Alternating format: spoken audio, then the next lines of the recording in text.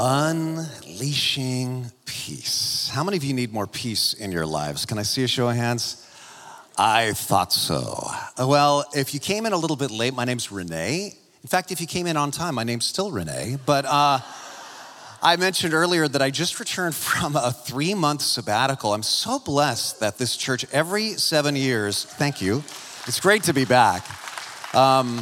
I feel like I've been gone a year, honestly. And once again, let's just thank everybody who filled in for me during those 3 months. It was phenomenal. We did not miss a beat. Fantastic. But I'm so blessed that this church, as a matter of policy, every single pastor here, every 7 years, gets a 3-month sabbatical. And they don't just offer that, they actually require it. Like they make us take a sabbatical because you know what? Type A people, like a lot of us pastors are, if it was just like, here's an option for you, we would never do it. Because it's like there's always something to be done. They make us go away for 3 months because a long time ago, somebody on the board noticed that when you look at other churches and kind of like, after about 7 years, pastors start to go a little weird. And so they just tell us, go away for 3 months. And we're able to come back restored and refreshed. But I got to tell you something. I did not realize how much I needed it until I'd been gone about 2 or 3 weeks, and I felt myself starting to unwind. And I felt the burdens started to lift off my shoulder. The RPMs were so high. You know what I'm talking about? Well, having returned from that and feeling rested, I'm noticing that it's not just pastors. Like that sense of unrest and unease and anxiety and living on the edge, that is permeating our culture. And not just like our culture out there, our culture in here. Christians, even though peace is such an emphasis in the Bible. So a few months ago when I picked up the new book, Unleashing Peace, it's written by Dr. Jeremiah Johnston, I thought, man, our whole church needs to hear this because what he does in his book is he talks about the mental health aspects of living in God's shalom, which is the Hebrew word for peace. And he has interviews with psychologists, and he talks about scriptures that talk about mental health that are often hidden because scripture doesn't use the term mental health, but that is what it's talking about. And there can be such a stigma about mental health issues in the church. And yet after the last 2 years, we're all experiencing that. We all have some sort of, frankly, mental health, emotional health trauma that we're living through right now.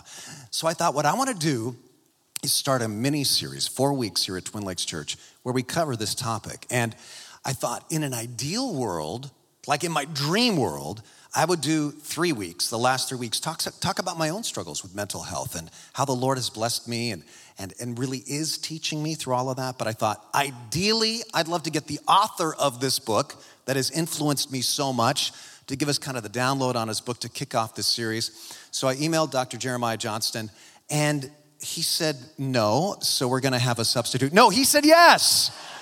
And let me just kind of introduce this guy to you. Dr. Johnston, he finished his doctoral studies at Oxford University, and he's published by Oxford Press. So that's a pretty high bar, first of all, pretty smart guy. And you've seen him around. He knows how to translate these concepts into things that people, not just Christians, but people in the world at large can understand. You've seen him on CBS, on Fox, read him in USA Today, and much, much more. He's the president of the Christian Thinkers Society. And get this, the last time he was here was 6 years ago, almost to the very weekend. And that weekend was his final speaking engagement before his wife, just a couple of days later, gave birth to triplets. And he says he has not slept since. So would you please give a warm TLC welcome to Dr. Jeremiah Johnston. It's going to be great. When we went into the ultrasound appointment, I don't know if we had a substitute ultrasound appointment tech that day, but he said real quietly, ABC 1, 2, 3. And I thought that he was singing a Michael Jackson song underneath his breath. And he said, baby A, baby B, baby C, you have 3 heartbeats. And friends, my life has changed radically since that day. I tell people the truth. My name is gold-plated at Costco. I think I have the record in Texas for buying more diapers than any other person. 700 at one time. Here's the family. And I do have 3 little minions that are just amazing. 2 of the 3 are identical. and they keep me on our toes. And it's so good. I've written a book on mental illness, being a dad of multiples, ladies and gentlemen. Truly, it has. I've needed every word and every study. I bring you greetings from our family and also the great nation of Texas, where God has a second home. It's great to be in California. There's the whole family. I love Twin Lakes Church, and I will be brief, but this church has so informed my personal faith in Christ and also the method with which we do ministry at Christian Thinkers Society. And I would encourage all of you to connect with us. Our ministry is all about helping every one of God's people, not just the Delta Force Christians like Pastor Renee and Lori and the team, but every one of us be a Christian thinker to fulfill the great commandment to love God with our heart, our soul, and our mind and our thinking. I was so inspired here 6 years ago for so many reasons, one of which is on the second row are Dan and Lynn Wagner. Would you raise your hand, Dan and Lynn, these amazing people. Lynn met me at the door, and she shared a life transformation story with me of her amazing two daughters, and we want to say their name, Carrie and Mandy, right? Carrie and Mandy in heaven, we can speak about them in the present. Thanks be to God for the resurrection. She shared that story with me. I was so moved by it. I began sharing that story anytime I had an opportunity. I wrote about it for a major cable news network, and then I closed my blue book. We only have a few copies left. My whole book closes. It's about the Jesus factor in the world. And after getting through all my arguments, I closed with Dan and Lynn Wagner's story of faith and perseverance. And I mean, I've been on the platform with John Lennox at Wilberforce event sharing that story. I've been in some other places, TV, televised things, sharing their story. I shared it last week at Prestonwood to our academy. One of our teachers' dads was here, and they texted him and said, "Dad, I'm hearing about Dan and Lynn from Twin Lakes Church, Santa Cruz. Thank you for your friendship. Thank you for your faith that inspires me and so many of us." And I want to thank God for the faith of this church and your pastor, Renee, who I have to check my notes when I preach here at Twin Lakes because he's on the front row. He's such a great Christian thinker and such a wonderful example of the pastor as public theologian, but also as someone who practices the superpower of vulnerability. A lot of pastors don't do that. I've gone over my time. I could talk the entire sermon about how much I love this church. Can you take me into your membership right now? Can I do that in Twin Lakes? Take your Bibles and go to Philippians chapter 4. We're going to be studying a passage that you may be familiar with. If you've never heard of it before, it's in the New Testament. Just turn right from the book of Psalms. We're going to look at the greatest anti-anxiety passage in all of the Bible. And I want to encourage those of you seasoned Christians in here, please don't let your familiarity with the passage rob you of some new truth that God wants to show you through His Holy Spirit today. There is no doubt about it that we are living in a time, as Renee said, where mental illness, mental pain, anxiety is off the rails. 48% of the people in this room at some point in their life will have a personal, physical struggle with mental pain. So many of us, though, it's stigmatized because after all, as Christians, we don't gossip, right? We're all godly. We share prayer requests. We don't gossip. And so we can't step back fast enough from sharing if a son or daughter is struggling with a mental illness. It's like we can't even say it.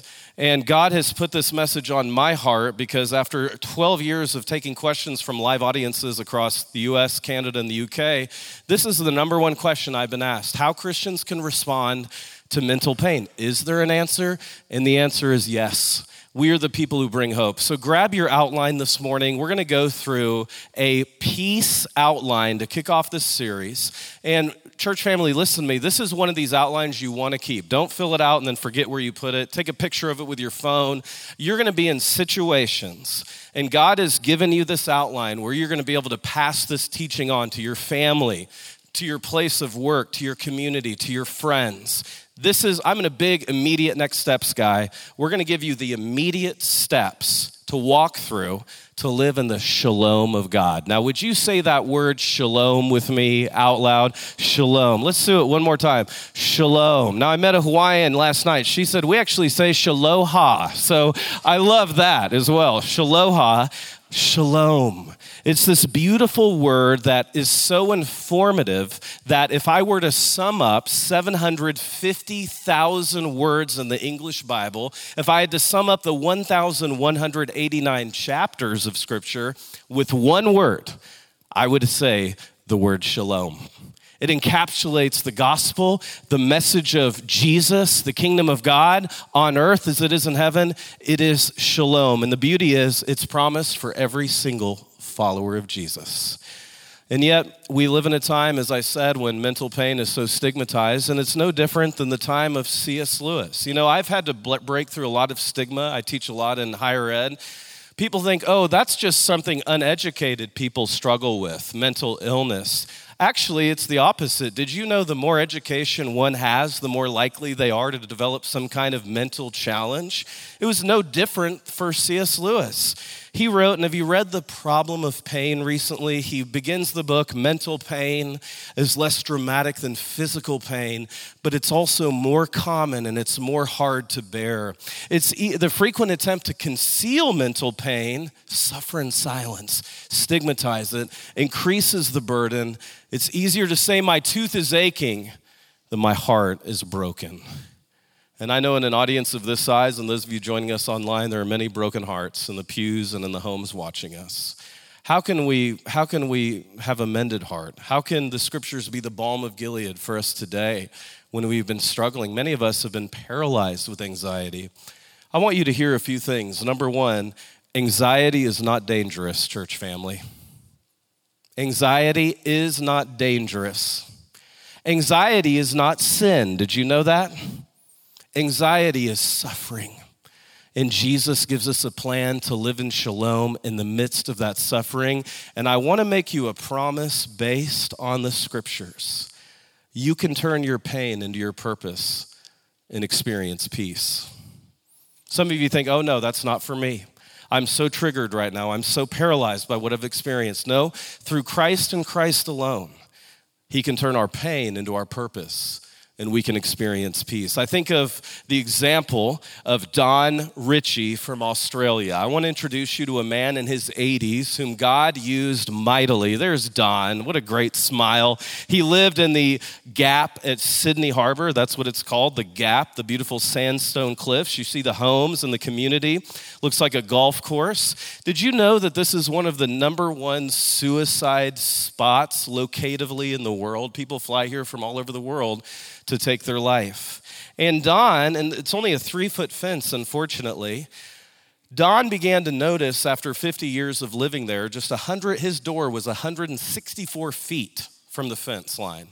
He began to notice men and women who would linger just a little too long at the fence line, if you know what I mean. Don sees no one's doing anything about it. He puts on his bathrobe, his house shoes. He walks out and he says, hey, smiles. I'm Don. I live right here. Would you like to come over for a cup of tea? The person dazed. Actually, I would. There were times that Don had to, as a younger man, physically restrain people from taking their own life. He said the ones that haunt him were the ones he couldn't restrain. Don is not a crisis mental health psychologist. Did you know that? He sells kitchen appliances, and then he moved on to life insurance.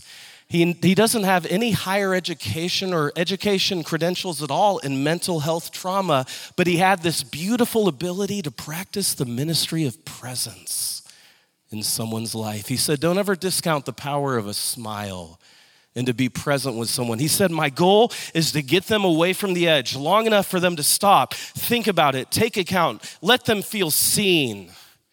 He was given the highest award that Australia can give, the Medal of the Order of Australia. He died in 2012. His son stood up and he said, my dad saved 400 people from taking their own lives. In fact, one of the individuals he saved painted a picture, mailed it to him, and she said, you saved my life. An angel walked among us, and they call him now the angel at the Gap. Now, here's a couple of neat things. Don't ever buy the lie that you're too old for God to use you. It's just like the lie, I'm too young for God to use me. Don is in his 80s. Dan, if he doesn't mind, we share a birthday. He's 70. Sweet Dan and Lynn, their stories are changing lives right now. You're never too old for God to use you in his kingdom. You can be the hero in someone else's life. So how do we get there? How do I become a hero? I want you to take this outline and I want you to be an angel in someone's life and say, you've been struggling, you're seen.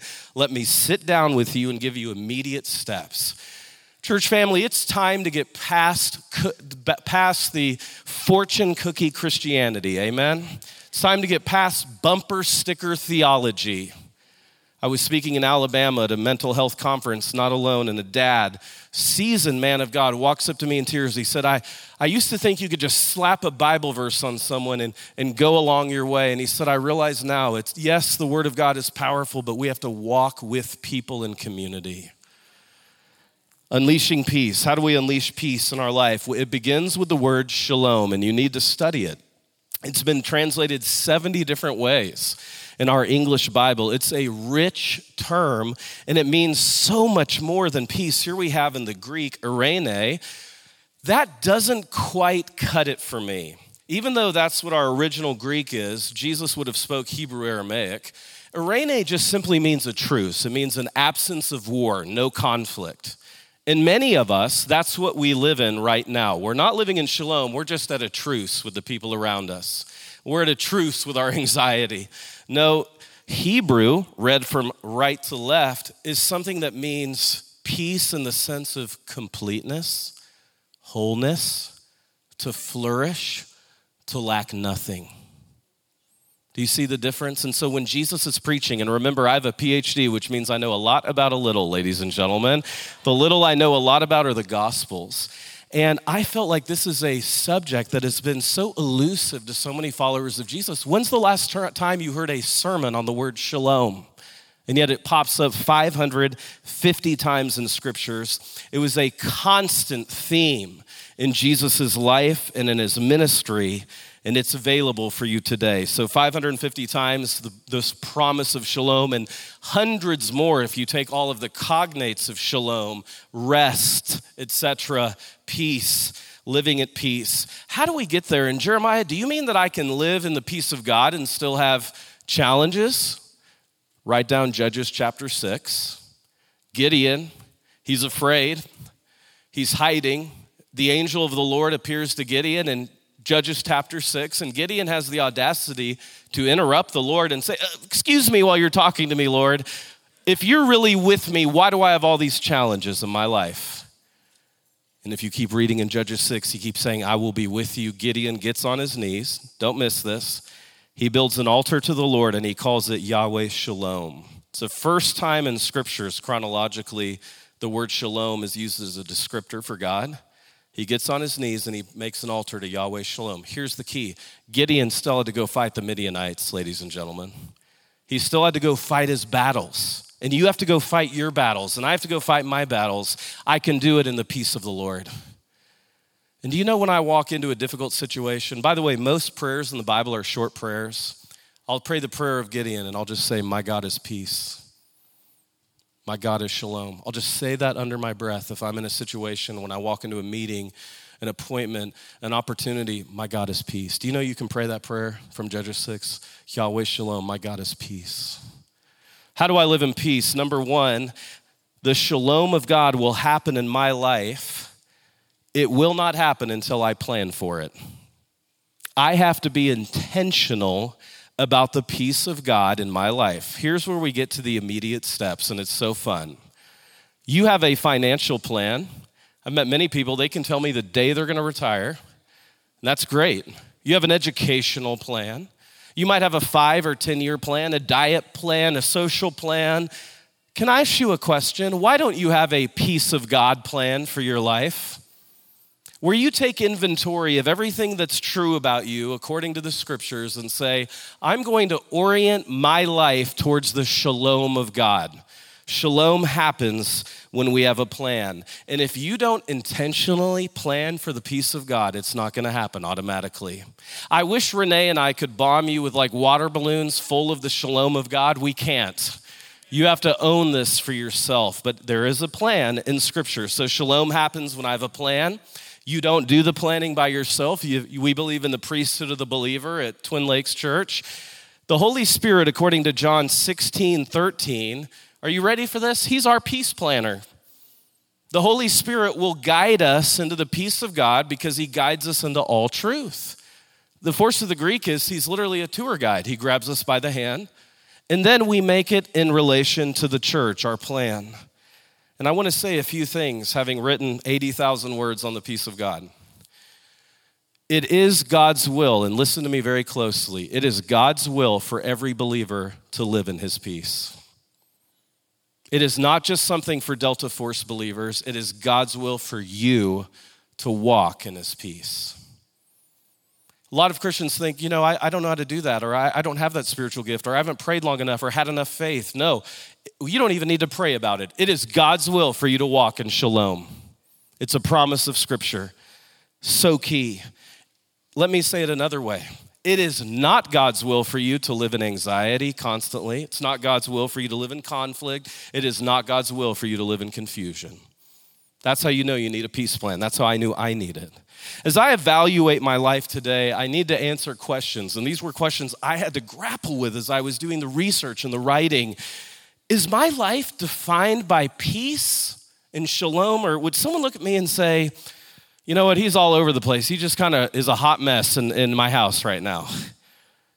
And I think that there was a time when it was the latter for me. And I literally had to push away from the desk, get on my knees and say, Lord, I've allowed my busyness to be an excuse to bring conflict in my home. I've allowed my deadlines to trump the peace of God for my kids. And Lord, I need to stop that. I can't write another word of this book, Lord, until I get my heart right with God. So here's a great question. The scriptures say, blessed are the what makers? The conflict makers? The doom scrollers? Blessed are the peacemakers. I'm inspired by those of you in this room. You can walk into a hospital room. You can walk into a classroom, and it's like you bring the peace of God with you in that room. And it touches everyone around you. Everyone can see it.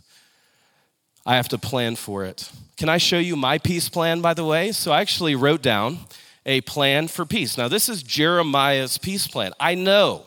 Please don't at me. I know that there's a typo in my peace plan. I didn't know the whole world was going to read it, okay?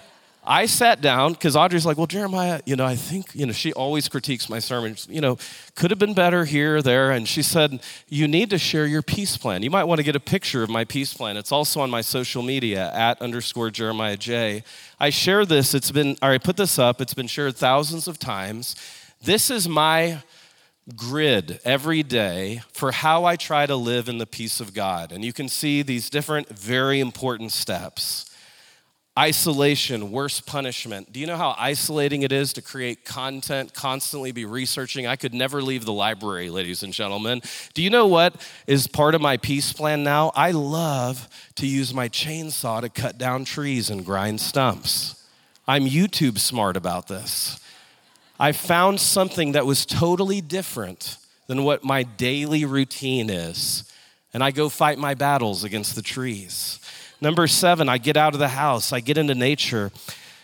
I thank God more for what he's done. Number 10, instead of always thinking about what's coming next. I've learned to just say thank you, Jesus, throughout the day. There's something about uttering the name of Jesus. Thank you, Jesus. Thank you, Jesus. Thank you, Jesus, throughout the day. I love falling asleep in prayer if I wake up in the middle of the night. I mean, these are 18 I'm struggling with right now.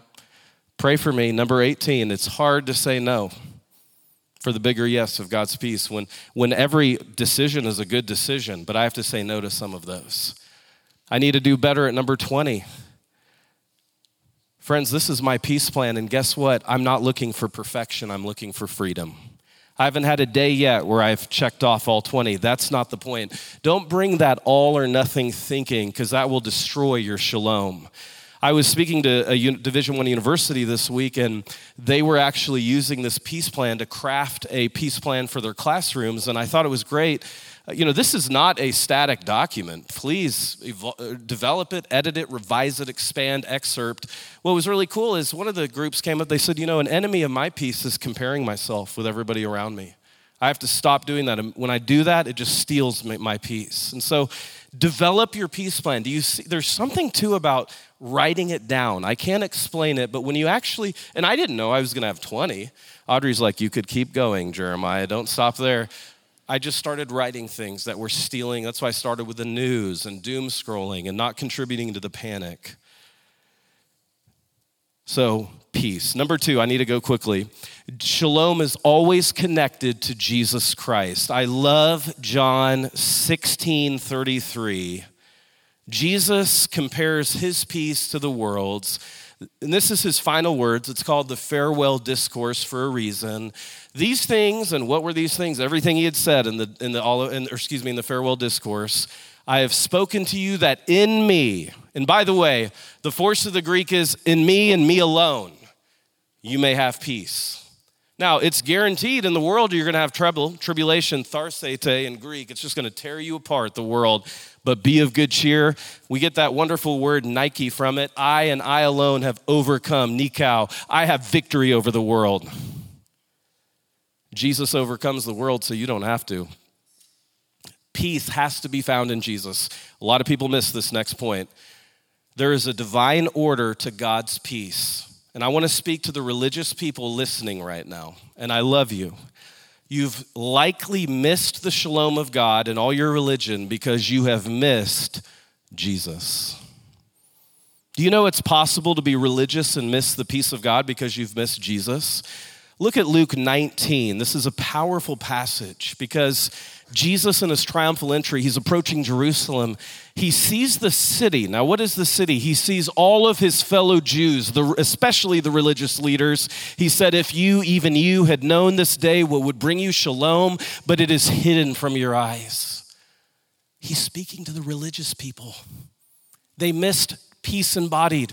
Don't miss the peace of God because you've not come to a place where you've put your personal trust in Jesus for your salvation, for your shalom, for your forgiveness of all your sins. Peace begins there. So don't miss the starting block. It's Romans 5:1. Please write that down. Therefore, since we have been justified not through religion, not through our efforts, not through church perfect attendance, not through being a good guy, since I have been justified through faith, we have shalom with God, amen? And you know what's great about this peace? It doesn't increase or decrease. That peace stays. You should make a decision today to nail it down if you haven't. And then secondly, so that's the divine order. Number 1, peace with God. Guess what happens next? Colossians 3:15. Once you have peace with God, you have the opportunity then to experience the peace of God. And you know what? There's a lot of brothers and sisters in Christ. You stop at step 1. Yeah, you're a Christian. You're not living in the peace of God. Why do you think Paul wrote in Colossians 3:15, let the peace of God rule your hearts? I love that. It's Jesus' purpose that we have peace. So I want to ask you a question. Are you missing peace because you've somehow missed Jesus? Jesus is here for us to give us a plan to meet us right at our greatest point of need. Number 3, living in shalom is a discipline. Now, this is where we get totally past the fortune cookie Christianity and the greeting card Christianity, and we actually get into the meat of how it works. Okay, Jeremiah, I'm going to make a plan. I'm going to make sure my peace is connected with Jesus. I'm going to make sure I have the divine order right, peace with God through Christ, and now the peace of God. What do I do next? You have to learn the peace of God. In Philippians chapter 4, in our passage, you should circle all the times the word learn shows up. Paul had to learn the peace of God. Paul saw Jesus 7 times during his earthly ministry. Do you know he's been called a professional warrior? And don't you find it ironic that Paul, who's also referred to as the Job of the New Testament, the professional warrior who Jesus had to keep appearing to, I think just to keep the guy going in his life, he still struggled with anxiety. And he gives us his peace plan in Philippians 4, 6, 7, and 8. That is Paul's peace plan. Paul had to learn the peace of God. The peace of God is a discipline. It is not something we can toss at you or tag you with, but it is God's will. It is a discipline. I've got to retrain my thinking. And guess what happens when we live in the discipline of God? It's Philippians 4:8. It's a powerful passage. Now, these are 32 English words. There's one verb. So there's one action about living in the peace of God. And do you see this word right here? Would you just say it out loud with me? Think. Paul's peace is anchored in what he focuses on. He gives us 6 adjectives, 2 nouns, 1 verb, 32 words. This is how Paul survived his anxiety. I go back to truth, aletheus in Greek. Paul wrote about truth 55 times in his epistles. He loved truth, always coming back to truth. Whatever's noble, right, pure, lovely, admirable, if anything's excellent or praiseworthy, think. And it's not just like, I'm thinking, I'm daydreaming. It's focus on these things. And you know what? You might have to do this 200 times today. And you know what? The brain can heal itself when you do that. That's how you're going to get out of trauma. That's how you're going to get away from the lies. Do you know how assaulted we are with lies? We touch our phones 2,600 times per day. We see 10,000 media messages a day full of lies. Do you see why Paul said we have to keep coming back to truth? What is the truth? So the content, so peace comes through thinking and trusting, through action. And this is so much different than the world's peace. The world wants you to be an avatar. The world wants you to be a screen name, a handle, not a real person. Go lose your mind somewhere. Get in somebody else's life. Escape. No, the Bible says think about who you are in Christ. Think about how much God loves you and the plan he has for your life. See yourself as Jesus sees you. Do you see the difference? The content of my thinking will determine my peace and happiness factor. So here's a great question I had to, again, push myself away from the desk. I'm writing the book. Lord, am I trusting what I know is true of my life through Christ? Or am I focusing on my problem to such an extent that I have factored God out of my situational equation? And you know what? I'm not here to, no one's ever been judged into the kingdom of God. I love you. I've been in that place where you do a quick calculation in your mind of your problems, and you go catastrophic. And then we factor God out of the situation, and then it just spirals. Come back to truth. Come back to the one who says, I'm the way, the truth, and the life. I spell truth, J-E-S-U-S, Jesus. It's a discipline. So every time I experience anxiety, and it doesn't feel right at first. We'll talk about that in a minute. But it works, I promise. Every time you experience anxiety, I don't care if you're on a plane, train, automobile, whatever, take a moment and misbelieve any lies you're believing and instead focus on the truth. A lie will become truth in your life if you believe the lie. Don't believe it. My life has to be bolted to truth. I love how Keller says there's a stupid piece and there's a smart piece. The Christian's shalom is not by making yourself stupid. It's by making yourself as aware of your beliefs, as thoughtful as possible. I love that. So we learn the peace of God. It's a discipline. Truth. Our life is bolted to truth, and that brings transformation. And can I just tell you this? Let me encourage you for a minute, because I remember when I was in the prism of anxiety. Would you give yourself some grace today? Do you know how long Paul had been following Jesus before he sits down and writes Philippians 4? He had been a Christian 30 years, ladies and gentlemen. He had experienced a few things. Then give yourself some grace. You're going to come out of this situation. Give yourself some grace. He gives grace for today. We learn God's peace. He used the word truth 55 times. We think about it. I must choose to trust in the truth of God over all the lies. What are some lies that we sometimes believe? And again, I have a whole series on the lies that can just well up within us and paralyze us. I'm alone. I have no hope. I'm the only one who's ever gone through this. Another lie is I have to have it all figured out. Can I tell you something? You don't have to have it all figured out. Now, I prepared for my sermon this week. I've been preparing for it all week, so I'm not saying don't be prepared, but you don't have to have it all figured out. Leave room for the Lord to work in your life. Uncertainty isn't danger. Do you know that we live in a society, we want certainty in everything, especially among our college students? Don't build a distortion about God and myself and reality. So it's a discipline. Number 4, living in shalom then is definitely countercultural. I've already explained the prescription the world gives for peace. It's faulty, it's shallow, it's vacuous. The Bible says that when you begin to live in the peace of God, you're going to live a countercultural lifestyle. This means, now Jeremiah, are you saying that you actually sat down with your wife and your 5 kids and said, you know, I'm an Uber driver for my kids full time, ladies and gentlemen. That's my position. They don't give me reviews or stars or anything. Lily wants me to, Lily's at this stage like a lot of kids where she's individuating. She's trying to figure out where her parents end and her identity begins. She wants me to keep the refrigerator full, pay for all of her bills, keep the refrigerator stocked, take her to Ulta for 3 hours, but then drop her off on the corner, don't say hi, and act like I don't know her in public. So I'm there. I had to sit down with my family and say, guys, we're going to start saying no to a few things. Our family wants to live in peace. Do you know it's changed the countenance of my kids? Can I just be transparent with you? We've been just running and gunning for 6 years, and I put a stop to it. Church, my wife is in church today. My kiddos are in Sunday school. We orient our life around the church and the peace of God. And my parents came to visit, and even my dad said, Jeremiah, Lily's countenance has changed. Not that it was terrible before, but there's a peace in our home. Now, I say that, I'll go home and the wheels will fall off tomorrow with the triplets, but you might read the news but it is today. Living in shalom is countercultural. Don't look to the world for this prescription of peace. I have to develop a care team, someone that will help me. I need people in my life that help me manage my stress, anxiety, and depression. Jeremiah, do you have a care team?